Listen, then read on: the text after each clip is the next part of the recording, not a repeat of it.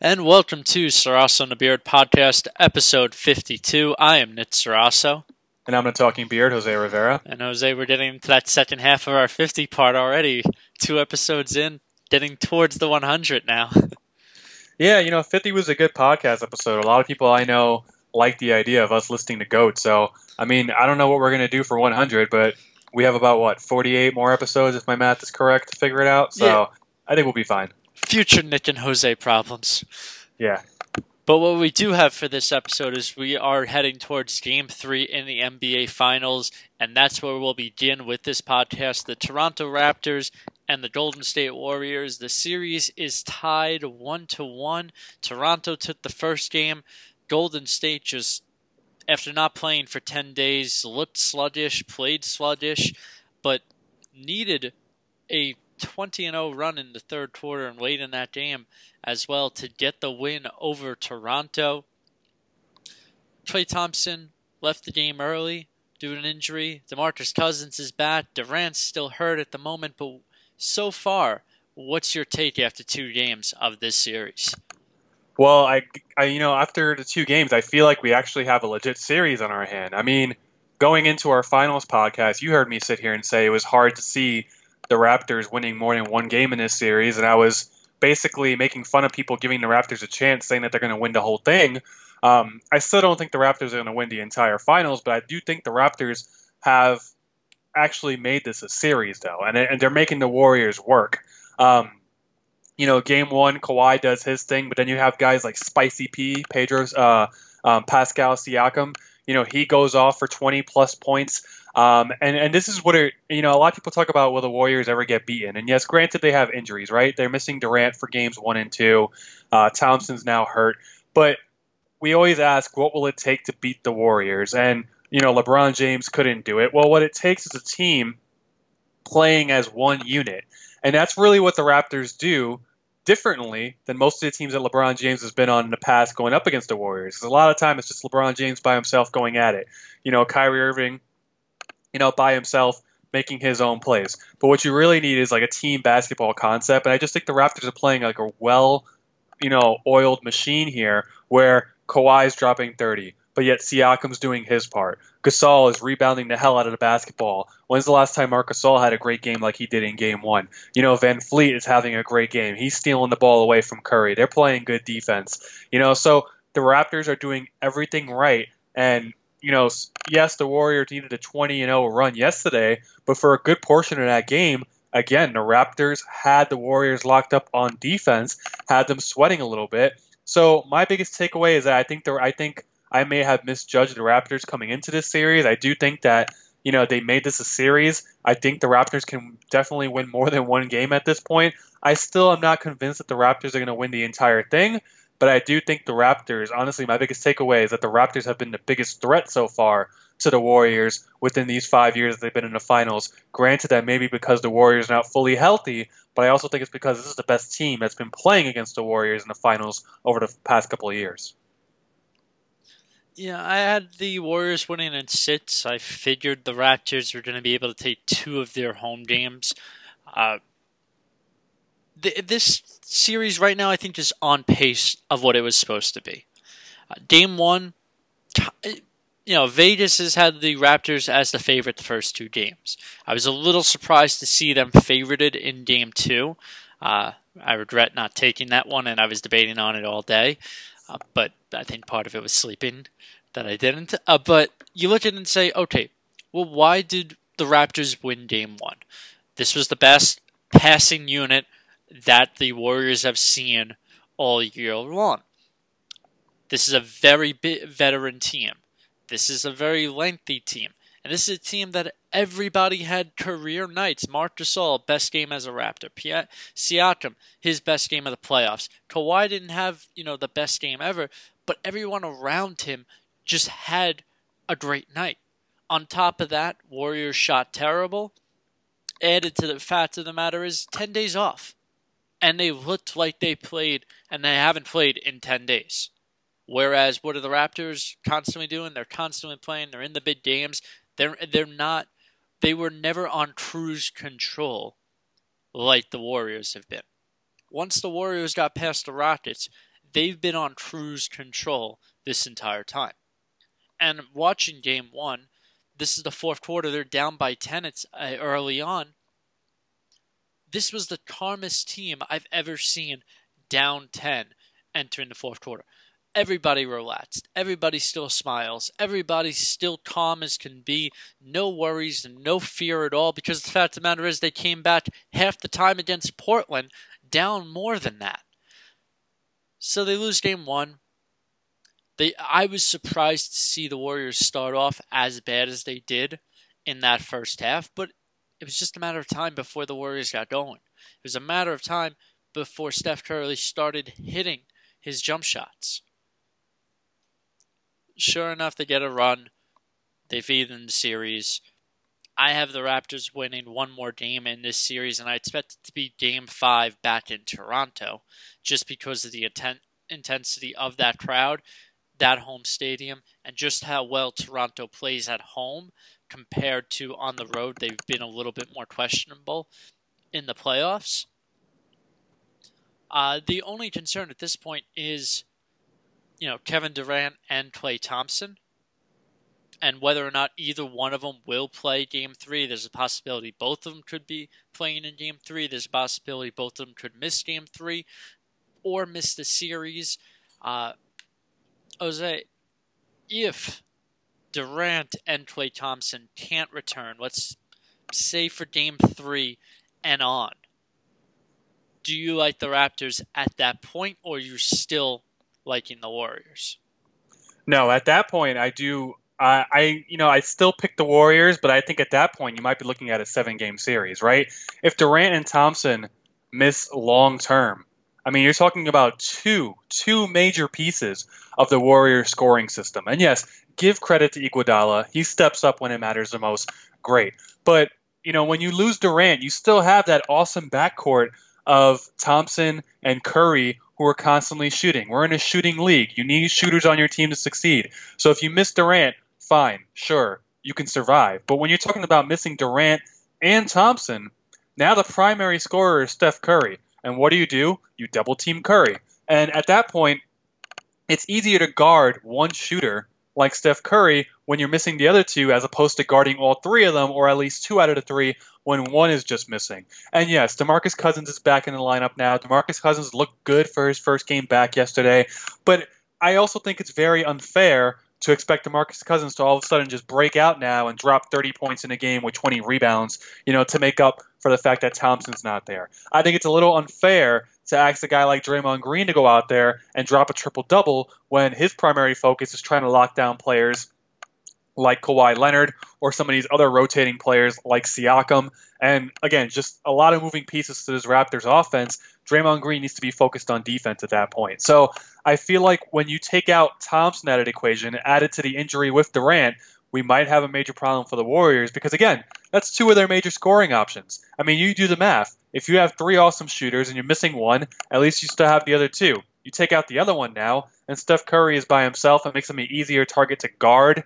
And I just think it makes it a little bit easier for the Raptors on defense if you're missing Thompson as well, too. Now, I still favor the Warriors because I think they're the better overall team.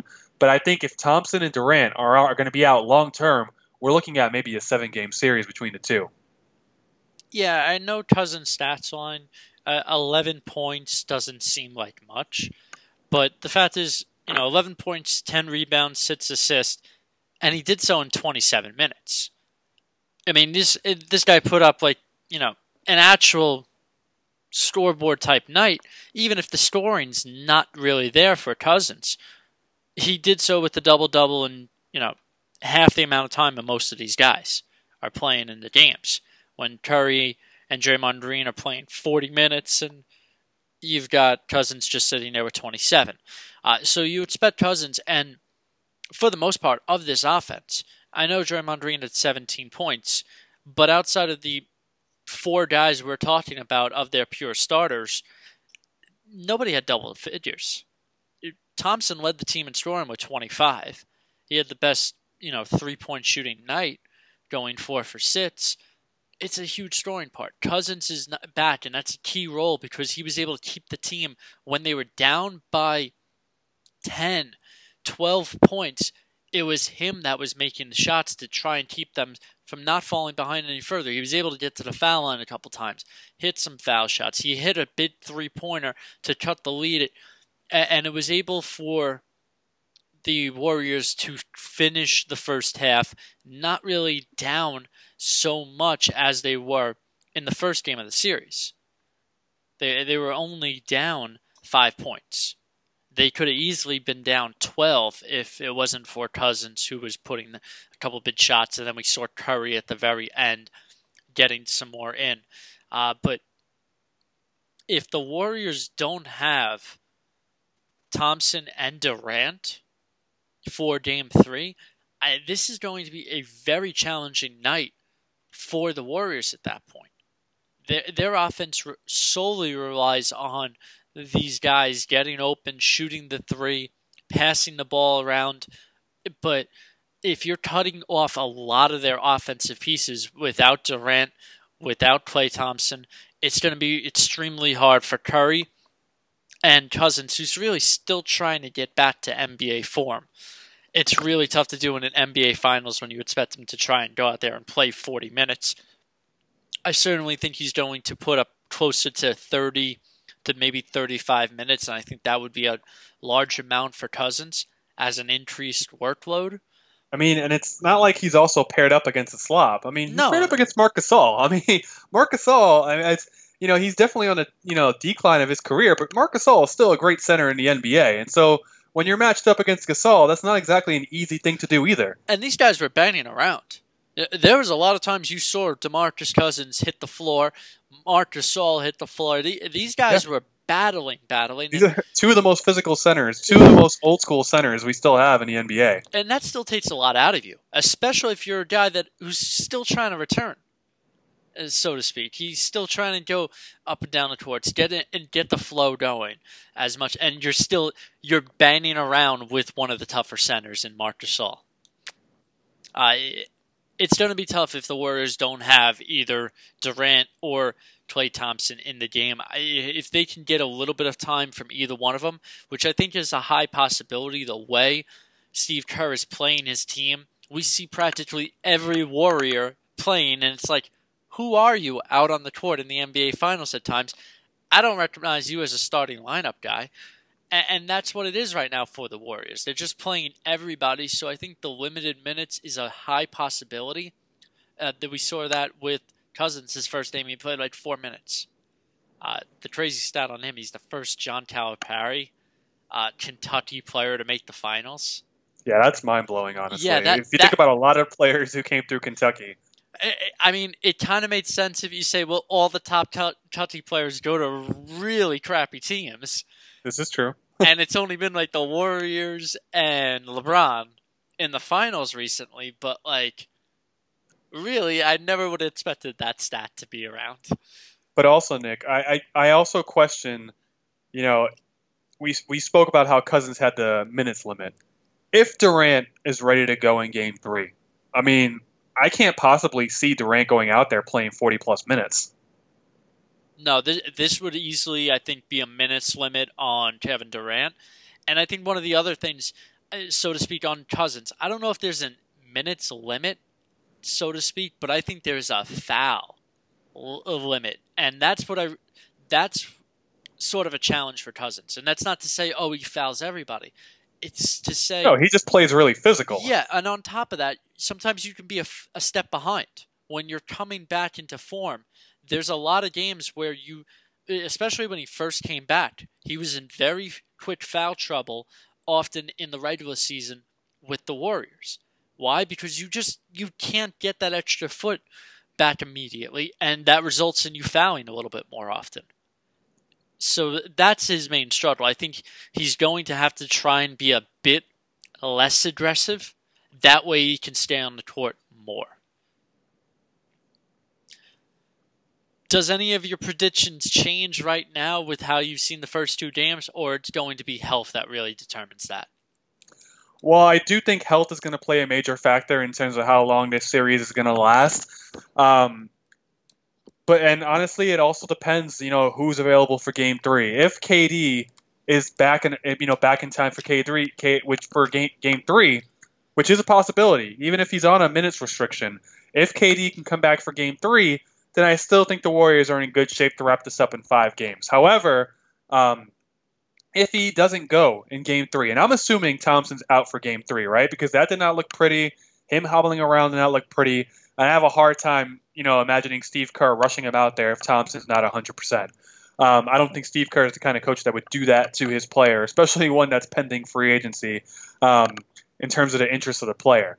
But based off of how the Raptors played in game 1 and how they almost beat the Warriors in game 2, I will say, although I'm sticking to my prediction, I think the Warriors in 5, I could see the Raptors winning one more game like you.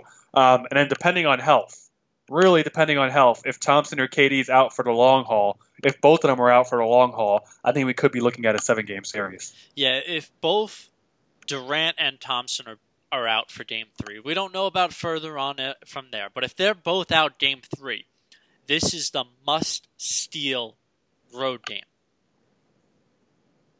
And you only got to steal one road game. You only got to... Basically, the Raptors can win all the games at home. They almost did last night. And I was the same way with Milwaukee. You just got to win one. And that can change the series right there. So this becomes the game 3, the must-win road game for the Raptors. If, Klay Thompson and Kevin Durant aren't there, you have to take advantage of that, by all means. With this, I just have to ask, and I hate this question, but there comes a point where, maybe this made sense. Is the NBA season too long? When you look at it, especially when you take the Warriors, Andre Iguodala's banged up. Klay Thompson just went down. Durant has gone down. Curry, we've seen banged up this year as well. And obviously, DeMarcus Cousins is hurt every season. But we can expand this further. We see this with Chris Paul most of the time. We see this right now with Kawhi Leonard. He is certainly banged up. And there's a list of NBA players that we can continue on with this. But for playoff teams, we're in the finals. So many of these guys are hurt. So many of these guys are banged up. And I get it. A lot of that can be because the playoffs are long. But for a lot of these guys, they've been in the playoffs multiple years in a row, and regular seasons can be endless at times. LeBron played every game last season, and he was like the only player to play 82 games last year. Does the NBA need to consider the idea of shortening schedules when they already have considered ideas like no back-to-back road games where you have to travel out X, Y, and Z far away? Usually there's a home game mixed in with these back-to-back days. So the NBA is already considering that, but do they have to consider shortening the schedule? Well, I think when you talk about things like this, and this is something that we're not just seeing in basketball, right? We're seeing it in baseball too. About whether should it be less than 162. I think what you need to ask yourself here, though, if you're the league, is how can we make changes and how can we get better quality basketball? And like you said, they already have some ideas of no back-to-back road games and all this other stuff.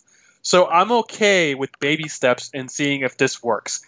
If that doesn't work, then I do think they should look to shorten the season. A couple points why. One, the playoffs are a really long format. And and I've been in favor of shortening that first round, Nick. I don't like the fact that it takes a 7-game series for the first seed to beat the 8th seed. And yes, I know sometimes the 8th seed can have an upset, but most of the time, 9 times out of 10, I don't need a 7-game series to tell me that the first seed is going to obliterate the 8th seed playing. And I feel like, the playoffs started in April, and we're in June. And, when this finals is over, if it does go 7 games, we're talking about mid-June. So we're talking about mid-April to mid-June, a span of 2 months to conclude the playoffs. That's a very long time. So I think I would look at the playoffs, honestly, and say maybe we need to shorten a series here, maybe the first 2 series, or maybe just the first series to kind of shorten the playoffs so these guys are fresher. But I also would be in favor of shortening the season in general, too. And what it comes down to, Nick, is I'm no expert, right? I'm not an athlete on the court. I'm not playing these 82 games. What they should do is ask the players. Do the players feel like they'd be more fresh come playoff time if they played less games? And you know what? If you sincerely ask the players, they will give you an honest answer. I don't, a lot of these guys are game, right? If you ask them right now, hey, you want to come out of the game because you're hurt? They're going to be like, no way. I want to win. But if you go up to LeBron James or if you go up to Kawhi Leonard and say, hey, do you think, if we shorten the season, that'd be better for you in the long haul? You think you'd feel better at this point? I guarantee you, Nick, no player is going to lie about it. Every player will give you an honest answer, and almost every player will say, you know what? We probably could all benefit from a shorter season, because what it leads to is better playoff basketball, and what it leads to is better quality basketball. No one wants to see a basketball finals where everybody's running ragged around, or if Kawhi was too banged up to play. No one wants to watch the Warriors beat up on a Kawhi-less Raptors, right? No one wants to know that, man, the Raptors didn't have a chance because their star player didn't make it all the way to the end. So if it means better quality basketball, I think the league should be at least considering it. And on top of that, though, how many times in a regular season do we see players sit and just take the night off? And that doesn't mean like they're not shooting. That means literally they're just in jacket, ties sometimes, and just watching. Why? Because it's just a scheduled day off for them. So most players are probably playing, if they're fully healthy for an entire season, 75 games they're starting? Maybe 72, 70? So they're already cutting out 7 to 12 games. And I'm not saying we have to cut it down to 50. I'm not saying we have to cut it down. But maybe 70 is a good number that we cut it down to. 12 games, you cut it down a little bit. And the result is the NBA regular season ends a little bit early. The playoffs don't end 2 to 3 weeks before free agency begins at that point. You're able to have a longer time off instead of, it's going to end mid-June, and preseason started in like September, October. Some of these guys play in summer leagues, especially a lot of rookies. So can we imagine, not to say a rookie can't handle this, but a guy like an RJ Barrett or a Zion Williamson could easily be playing in the summer league, then play some preseason, then play the regular season, then make the playoffs, and then make a deep run in the playoffs, and it's, the entire year for them. And again, it's not saying a young kid's body can't handle that, but we're also talking about college basketball is only 30 games or so. We're tripling already on just the regular season, and if they make the playoffs. So on top of that, then summer leagues and preseason, it's insane on how much they're going on a significant jump, and that's what can be already a huge toll on somebody, even a young rookie that's just coming into the league, and not like an older veteran that we're seeing a lot more times banged up. I don't know if they're going to make that change, but I think the NBA certainly should be considering it. We hear the MLB talked about the idea the same way, shortening the regular season a little bit, but maybe lengthening the playoffs instead of a one-game wild card, possibly a 3-game series. But into doing that, they would sacrifice a couple games from the regular season. The NFL's the same way. How many years have we heard there should be 20 regular season games? And what's the first thing that gets swiped from that? Preseason. Because no NFL player is going to do 4 weeks of preseason, 20 weeks of the regular season, and then another 4 weeks of the playoffs. Their bodies just can't handle that. They would have to cut it down somewhere. They'd cut down the preseason immediately for that. So everything has a little bit of a sacrifice to it, but the NBA seems to be adding more things at times. The Olympics is more of an NBA part, summer leagues, so the NBA certainly has to consider some of that changes. With that, we're still going to talk about a little bit, but college level. RJ Hampton, what was considered the number 1 prospect in college basketball, didn't choose Kansas, didn't choose Duke, didn't choose Texas or Kentucky. He chose New Zealand and is going overseas to play and be paid to play basketball this year. It's a little bit different than the idea of a one and done. It's going to be a lot more traveling for scouts, of course, but I don't think anyone cares about the scouts for that stuff. Was this the right move for him? And do you think a change is going to happen in the that players should be considering this as well? Well, do I think it's the best move for him? Honestly, I think it's a pretty neutral move. I'm not going to say it's better or worse. I mean, the good thing is he's going to get paid. He doesn't have to go through the whole NCAA crap of not getting paid and not benefiting from his product. I will say I'm a little bit concerned that maybe he won't get the recognition that he would have gotten here in the States had he played in college ball overseas. But honestly, if he's one of the top, recruits this year, his name will still be buzzing, and I think people will go out there still to watch him too. So he doesn't have to worry about that. We definitely won't know until later on when he becomes eligible to be drafted how it works out for him, because of the fact that we'll find out if his name is still relevant in a couple of years or a year after he's playing over there. I understand his reasons for doing it. I think it's good for him. He wants to get paid. Why not?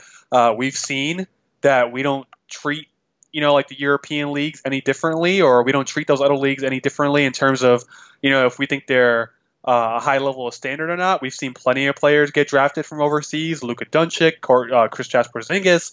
A lot of players get drafted from overseas now internationally. So it's not like, he's dropping from first round value, down to second round.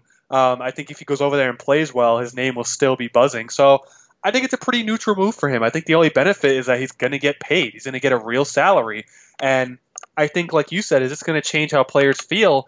I think it might, because for kids that want to get paid and some kids who, have to get paid, what doesn't get factored in is just because you're a student athlete does not mean you're also a regular kid, Nick. I mean, there's plenty of players out there. There's plenty of kids out there who have the luxury of going to school and then just not paying a dime for anything else. But there's also those group of kids out there who have to go to school and also get a job in order to afford things. And, some of these kids have to do that to help out their families. Not everybody's living situation is the same. Just because he's going to school for free doesn't mean his family doesn't still need help financially. So for these kids, if they can go overseas, get paid, and still help their family in other ways by getting paid, that's not a bad thing. And I think more kids should probably consider that, especially if it goes well for this young man here. And I don't think kids are going to do that right away.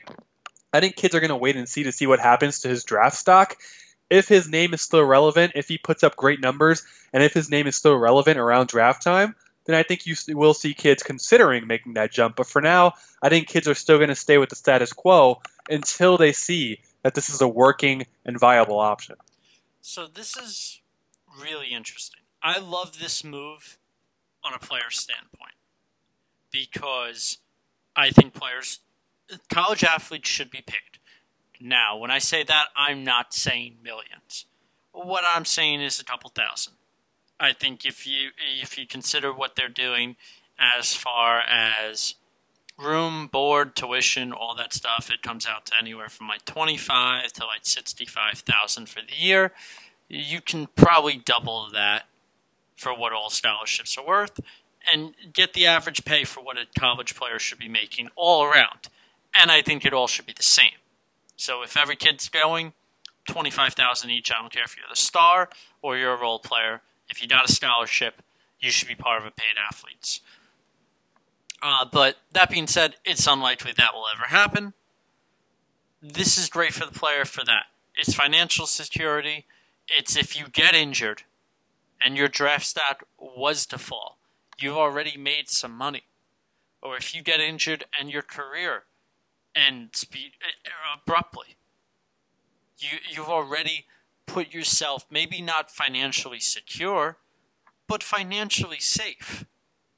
Even if you're talking $500,000 that he gets out there, that's $500,000 more than he ever was going to get if he got hurt in college, and then he would be dropped from his scholarship entirely. So there's a lot of financial security with choosing overseas, and when you're a top prospect like Hampton, who's considered the number one high school recruit, obviously people are going out there to see him. He becomes a little bit of an inception to, like, the scouts will have to go out there and see him, of course. But on the same side, he's not a one and done guy anymore, because he will be overseas, but not in college. And I think college is struggling with the one and done rule. So I think this is also beneficiary for colleges on the fact that they can try and have players for multiple years, have players that you can have, like, a little bit more fandom to. It's going to show a little bit more seniority with them and not all freshmen. Of course, there's going to be some teams like Kentucky's always a great example, and Duke, that go that pure freshman route. But for the most part, I think you're going to see this be an ultimate change for a lot of top prospect high school kids will choose to go overseas, trust their game will improve enough overseas as well to go forth. The biggest question mark on this entire thing, I think, will be development. And I think that could be a concern for you as well. Can a player develop well enough overseas with different coaches than on the college level? Do you think it's possible, though? I do, because, like I said, this isn't like, once every 5 years we're getting a good player from overseas. Jokic, Porzingis, Duncic, there's been quite a few, so, and so I feel like because there's been players in almost every draft that have come from overseas, it's definitely possible. I mean, look at the kid, I'm not going to try and pronounce his name because out of respect, I don't want to mess it up, but the kid that the Nets drafted last year from overseas who played valuable minutes for them. So even role players like that are getting picked up. So I do think it is possible because of the fact that there's more attention now on overseas players. If this is from a couple of years ago, like in the early 2000s, then this is a bad move, right? Because we weren't really acknowledging overseas players before. But now that especially basketball has done probably the best job at integrating the international scene into their sport, into their draft process, I think it definitely is a viable option and a doable option. And how much basketball, the NBA would never say what they would prefer.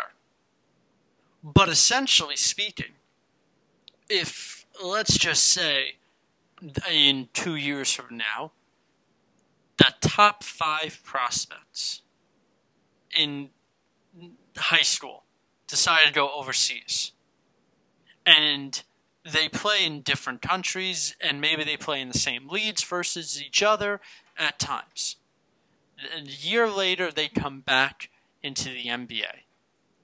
They not only come back into the NBA as 5 of the top 10 picks in the draft, most likely, they come back with multiple different countries, or maybe just one country, joining the fandom of the NBA even more.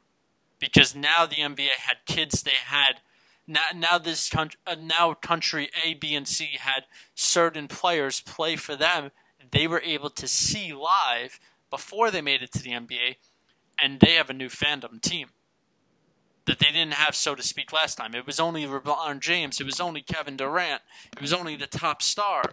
Now it's X, Y, and Z on prospect because they saw him play as a kid. So does this also help the NBA in large part, creating more of a worldwide sport? I think it does because it makes it grow globally. And again, more eyes on the sport is never a bad thing. And I think the NBA won't even be too worried about, losing kids to college, or I don't think NCAA is going to be too worried about that because I always feel like you're going to have those kids who are going to want to go to college route, even though they know what's involved. You're going to have your group of kids who want to go to college. They want to go to these schools. So I don't think it's going to be one of those things where everybody's going to go overseas. I think if this works, you'll see more people go, but I think the norm will still be to go to school. You'll just have a bunch of other kids too going overseas. But I don't think anybody really has to worry about any harm being done. Yeah, outside of Zion Williamson, that was the real exception to college this season, and the fandom towards it. But besides that, college basketball was watched normally like it was. The the tournament's always going to get a ton of fans, and my bracket go to hell every year. So there's always going to be that consistency with it, but there's nothing wrong with kids choosing college on that side. On the flip side, we have the same topic when it comes to the MLB. Now, we had this conversation more when it was about Kyler Murray. And he was choosing the NFL to be the number one pick with the Arizona Cardinals and to be the quarterback of the future for the Cardinals, or to go to play minor league baseball and eventually get called up for the Oakland Athletics. And he clearly made the right choice. Whether he will have a good career or not with the Cardinals, it's a more profitable choice. It's a better future choice on that part. But we also saw recently the same thing for a pitcher that was drafted 8th by the Atlanta Braves a year prior, where he's going to make his pro debut in Japan. He's choosing, again, Japan baseball, which is the equivalent to just, I would say, below the MLB, high AAA. Very strong levels are there at times. We see a lot of great stars come out of Japan into the MLB with a lot of success. Shohei Ohtani, the latest one. Seattle has another starting pitcher. The list can go on for that. But choosing to play in Japan over the minor leagues, could this be an alternative route that MLB minor league players or top draft picks will consider in the near future? This one's interesting. It really did catch me by surprise, and I don't know if this is something that's going to catch on later on in the future. I mean, I get it. The road to the majors is a very tedious one, and it's not exactly the most glamorous. When you're going to the minors, you don't necessarily get paid a lot of money. So why not go to Japan, showcase your skills, and then maybe come back as a baseball free agent later on when your contract is up? To me, this one seems a little bit more of a risk. He's definitely getting paid the money, so that's good for him. But I do have questions as to what does this mean for his future if he wants to, one day play in the MLB. Is this a shortcut to the major leagues going this route? These are things that I just don't know, especially since, a lot of the times in baseball, unlike basketball, a lot of the people do consider the Japanese leagues not on the same level as Major League Baseball. So my question is, what does this do for his value as he, continues his baseball career as he goes further? Because of the fact that the NBA looks at those Euro leagues as like the same level as college basketball, MLB doesn't, a lot of MLB fans and a lot of MLB people don't look at Japanese leagues the same way as they do basketball looks at the Euro leagues.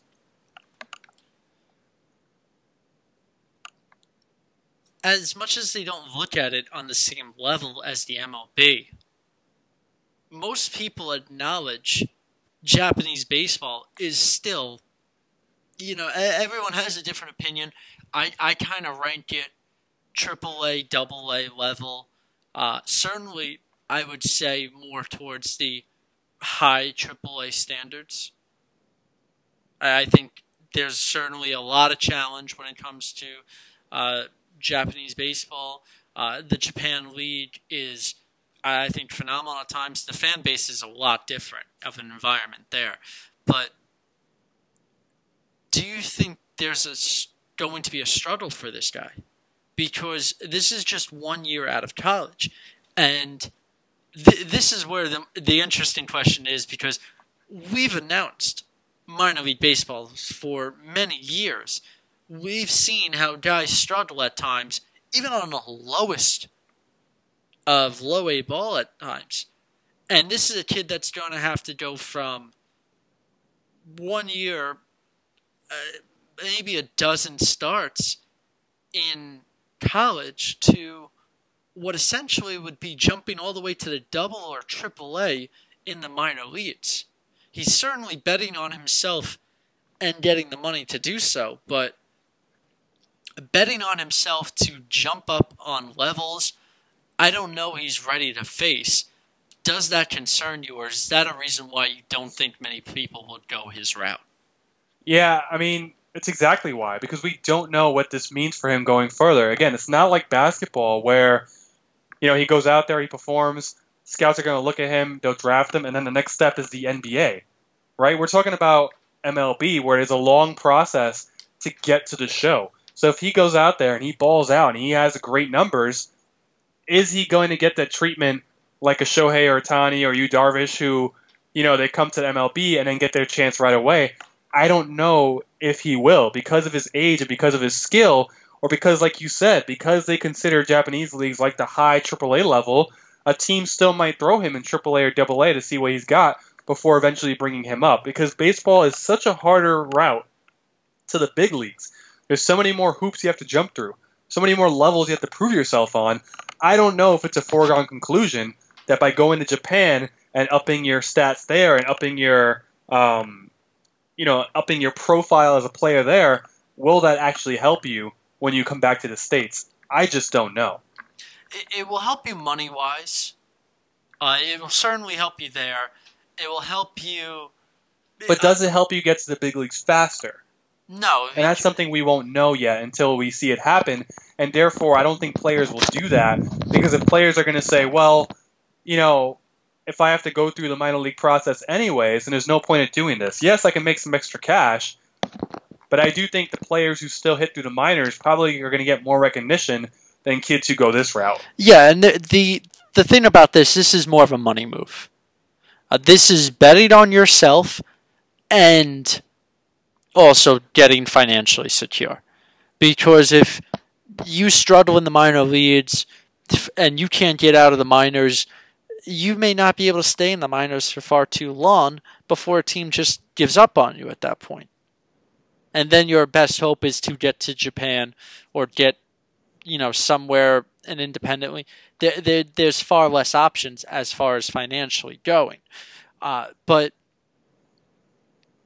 obviously a faster route to getting to the major leagues can be, being on a team, pitching in the minor leagues, dominating in the minor leagues. It's still going to take you 2 to 3 years, especially for a pitcher, but you might have a faster time than whatever your contract and rules go for the Japan style. This is not a one-and-done contract like R.J. Hampton's going to be under when it comes to basketball. This is going to be a multi-year contract where he won't probably be able to leave till he's like 23 or 24, playing a requirement amount of time, which could be the same amount of time he had to play if he was going to be in the minors.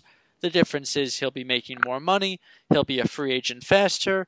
He doesn't have to go under those, the low amount that he would make if he just made the major leagues.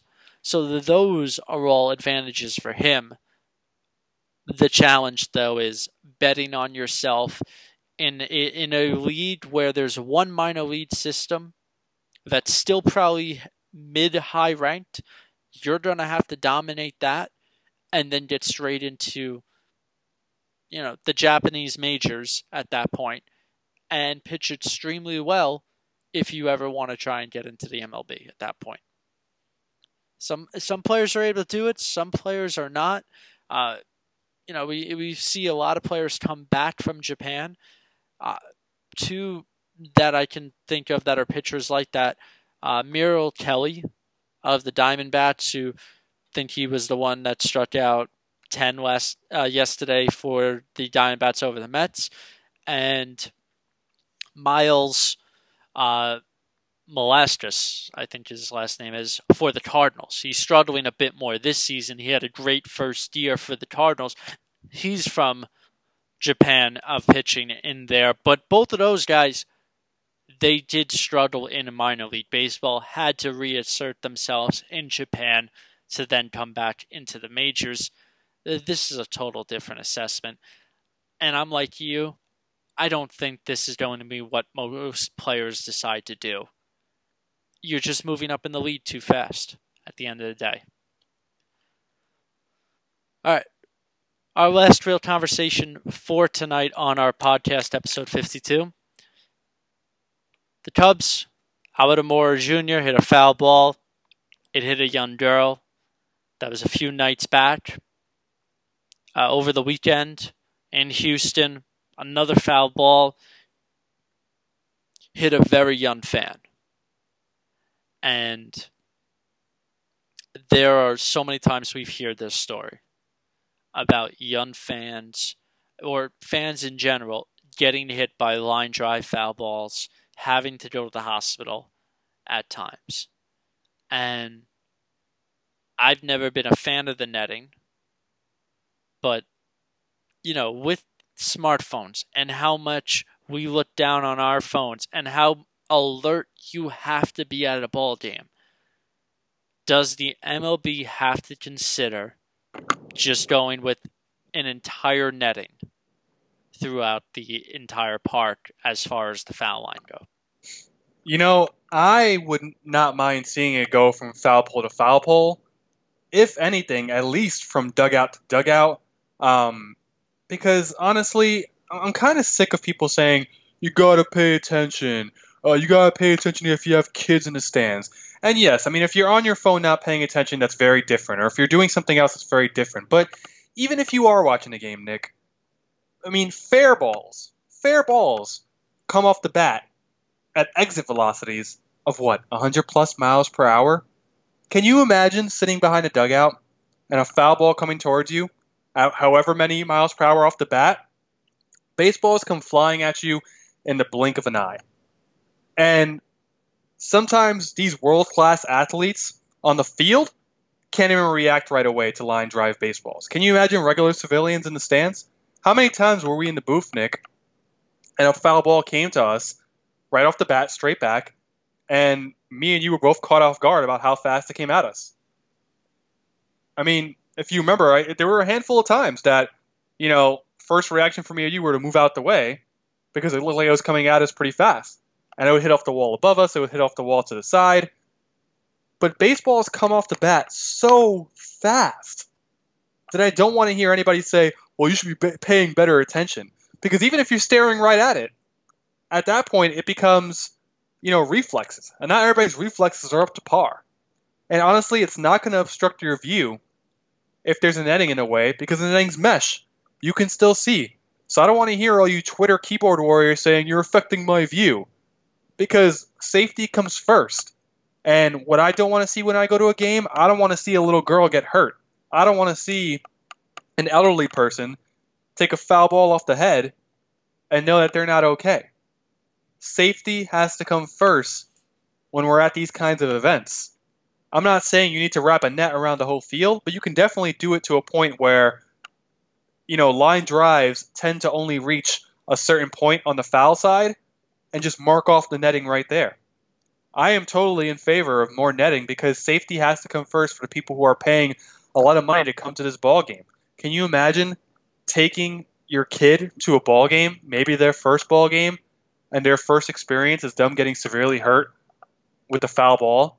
Not because they weren't paying attention, but the fact that the ball came flying off the bat at a high rate speed. That happens, by the way. It's not just a floating foul ball that no one paid attention to that dropped from the sky. This was a line drive off the bat. Those come at you very, very fast. Even if you were paying attention, even if you had 6 eyes glued on the game, you still have a 50-50 chance of not even seeing that ball coming. So I'm totally in favor of it. And especially when it comes to the young kids. Obviously, the young kids' reaction time isn't going to be the same. Every once in a while we see a nice play, but we also every once in a while will hear these stories and see these moments where it's, fan taken to the hospital, hit. And who do you rely on most when it comes to the young kids to be for their safety? The parents. The parents not only are trying to watch the game, but they have to watch the kid. So their eyes aren't always on the game and seeing a foul ball as well. There's so many reasons why this needs to change. And I don't know what the appropriate measure is on how far you have to go, whether we have to go the entire length of all of foul territory covered in a full netting, as a high chance of a possibility. That may work.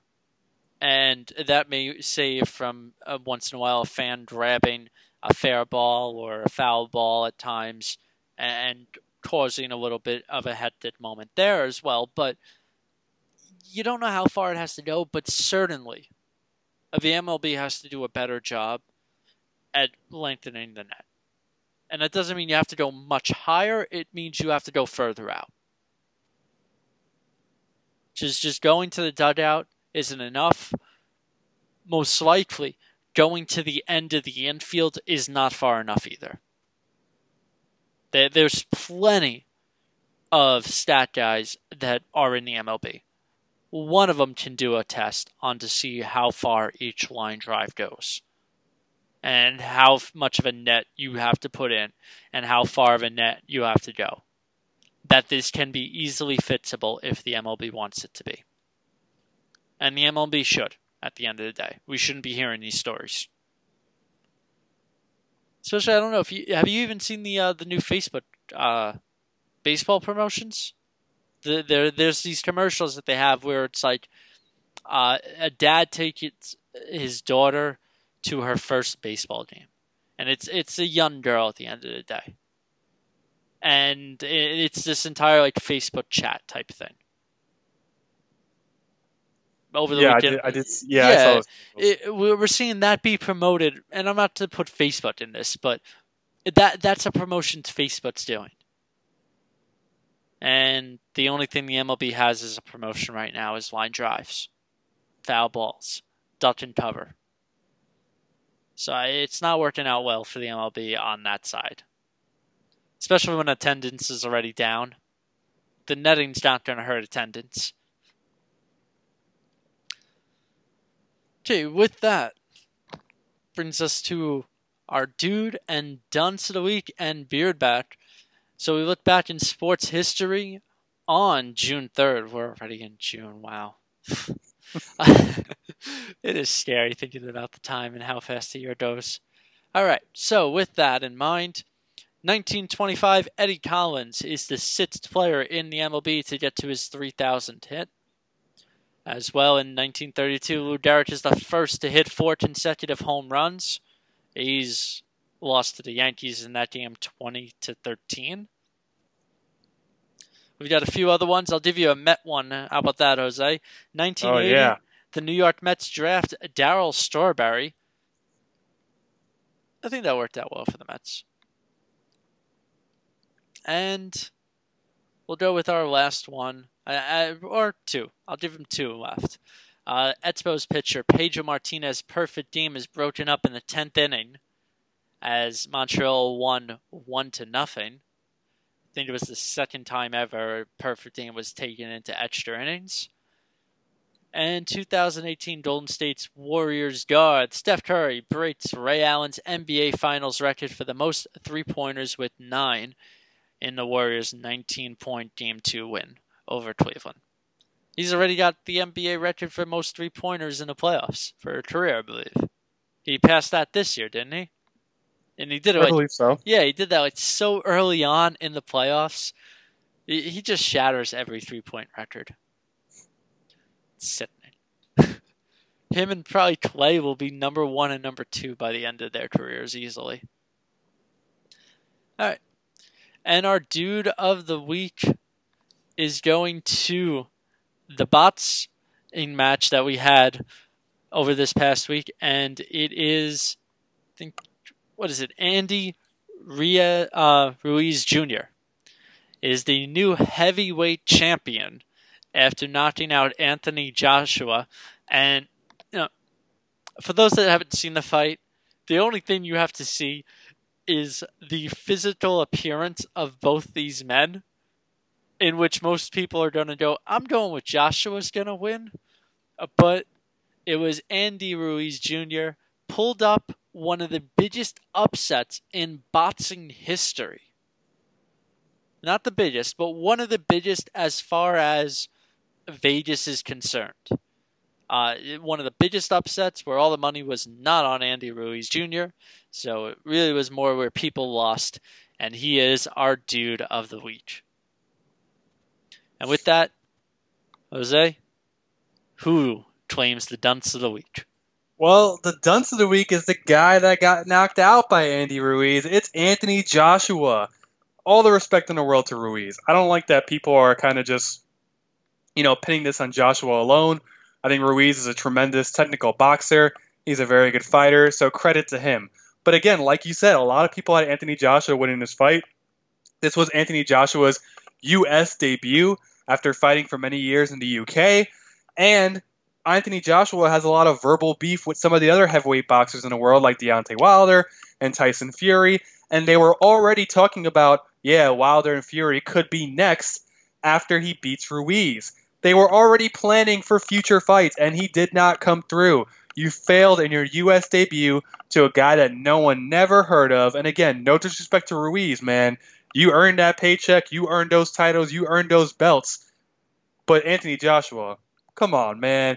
You can't look like that and then lose to a guy like that. That's just not how it works, man. You give me the excuse to not go to the gym. So thank you, Anthony Joshua, at the same time. But you're also the dunce of the week for not getting the job done. Oh, I never feel like I want to attend a gym ever. Oh, no. I'm fine just the way I am. You hear that, Mom? Yeah. Andy Ruiz Jr., like, the way he looks, ladies, that's it. That's all that it should be. I want the physical appeal as that. And it's really got to be Fat Guy season at this point because... Dad bods for life. Yeah, seriously. What was the biggest thing about one of my favorite things about the Avengers? Thor's body. So this is just, burgers and fries all day. And milkshakes. So I'm loving this idea. Final thoughts for me on the podcast. I'm giving it to not a sports thing, but it does talk about a sports gambler. Jeopardy's James, hoping I pronounce this right, Holzhauer, streak has come to an end. He won 32 straight, I think he at that point. Second most all time, and just missed Ken Jennings by 52,000 for the record of $2.5 million for the most on Jeopardy winnings. Look, this guy really changed what I think Jeopardy is as far as how players are going to play when it comes to going on Jeopardy now. I think he changed a lot of it. Created a name for himself just inside of gamblers, and I think a lot of people were also consider he wanted to be part of a GM for sports teams, especially baseball. I think there's a lot more consideration after a guy destroys Jeopardy like he did, but he certainly made me have to watch Jeopardy at times. He certainly made me want to see how he was still winning, how close he was to it. But this guy dominated Jeopardy. He's got the top 16 highest winning totals in a single day. It's unfortunate to see him lose. I would have loved to have seen him win this streak. The only upsetting factor to this is obviously shows like this is pre-recorded. And after everyone did so well at not talking about the Avengers movie for at least over a week, this broke out in hours. So it's kind of interesting how people, gave the respect to the Avengers, but not to Jeopardy at all. So that's my final thoughts on this podcast. Jose, any final thoughts on your side? Just today's the baseball draft, and it always reminds me. Remember, there were 26 other picks before Mike Trout was chosen. 26 other teams made a huge mistake, including the Yankees, who actually, and funny story about this actually, Nick. I was gonna write an article for Rising Apple about who did the Mets choose instead of Mike Trout that year. Not only did the Yankees give the Angels their pick for when they signed Mark Teixeira, and that was the pick that they chose Mike Trout with, but the pick before that was supposed to be the Mets pick. Now, the Mets did not make that pick. because they had to give it to the Angels, who eventually drafted Randall Grichuk. Not important. What's important is who the Mets signed because they had to give up that draft pick. They signed Francisco Rodriguez, yes, K-Rod, and because of it, they had to give the draft pick to the Angels. So not only did the Mets and K-Rod, I mean, ideally you can say it didn't work out his time in New York, but they were also forced to give up a draft pick, which would have been the pick before Mike Trout, which I'm not saying the Mets would have been smart enough to pick Mike Trout, but at least they would have had a chance. So, all in all, don't be dumb on draft day. But easier said than done. Yeah, it's not easy. And the MLB draft is one of those things where it's like It's a giant wild card. Yeah, the number one is not a guarantee. The number one in the NFL, the number one in the NBA is normally a guarantee. For the MLB, Ken Griffey Jr. was the first number one pick in a draft to make the Hall of Fame. That happened just recently. Well, he's been in the Hall of Fame, 2 years now? Yep. Yeah. He got drafted a long time ago. So the number one isn't always a guarantee, even though the Baltimore's draft pick, he looks real good. He looks like he's ready to dominate baseball. Was intentionally walked with the bases loaded. That's when you know you're hitting well. But he looks good, but there's no guarantees when it comes to baseball. And Nolan Arenado, I think, was a second rounder. And the list goes on. Albert Pujols was taken the 40th or something. Mookie Betts, 5th round. Piazza was the latest draft pick to ever make the Hall of Fame. And he was drafted as a favor, so he wasn't even really wanted at the time. He was never wanted by anybody. But so the draft will be interesting. We all won't know who gets drafted, and we all won't see them for 4 or 5 years. But there's no guarantees, and there's a lot of guys in the back end of the drafts that so matter. And there's also a lot of veterans the Mets could trade this pick for if we want to take on another bad contract. Just saying. Oh, yeah. Always a good possibility. That's got to stop. You guys got to at least play in the minors a few years before anybody can trade them. There's got to be a rule to that. Well, there is a rule. Remember Trey Turner? Well, Dansby Swanson, I never played a minor league game or something. But he was with the organization for over a year, which is that's the cutoff. The cutoff is you need to be with the organization for over a year, or they might have changed it because of Trey Turner, because Trey Turner was forced to play for a Padres minor league system when he was technically Washington national property. He wasn't allowed to go to Washington until the anniversary of him being drafted. Huh. Which is weird because it created a dilemma, because if you're the San Diego Padres, you're like, well, we kind of want to put our guy at shortstop to get reps, but also if you're the Nationals, you also just don't want Trey Turner sitting there. So then what do you do? That's a strange one. That is strange, but it's true. It happened. Probably worth a Google. Well, speaking of baseball, we will be talking a lot of baseball on our podcast episode 53. That will be coming up probably next week. We'll go over who our early MVP favorites are, who our early Cy Youngs are, some of our biggest disappointments, and it won't all be the Mets, I promise. And some of our biggest surprises to start off the year. As always, check out all the different podcasts on the S&D Podcast channel. As well, thank you so much for listening to Saras on the Beard Podcast, episode 52.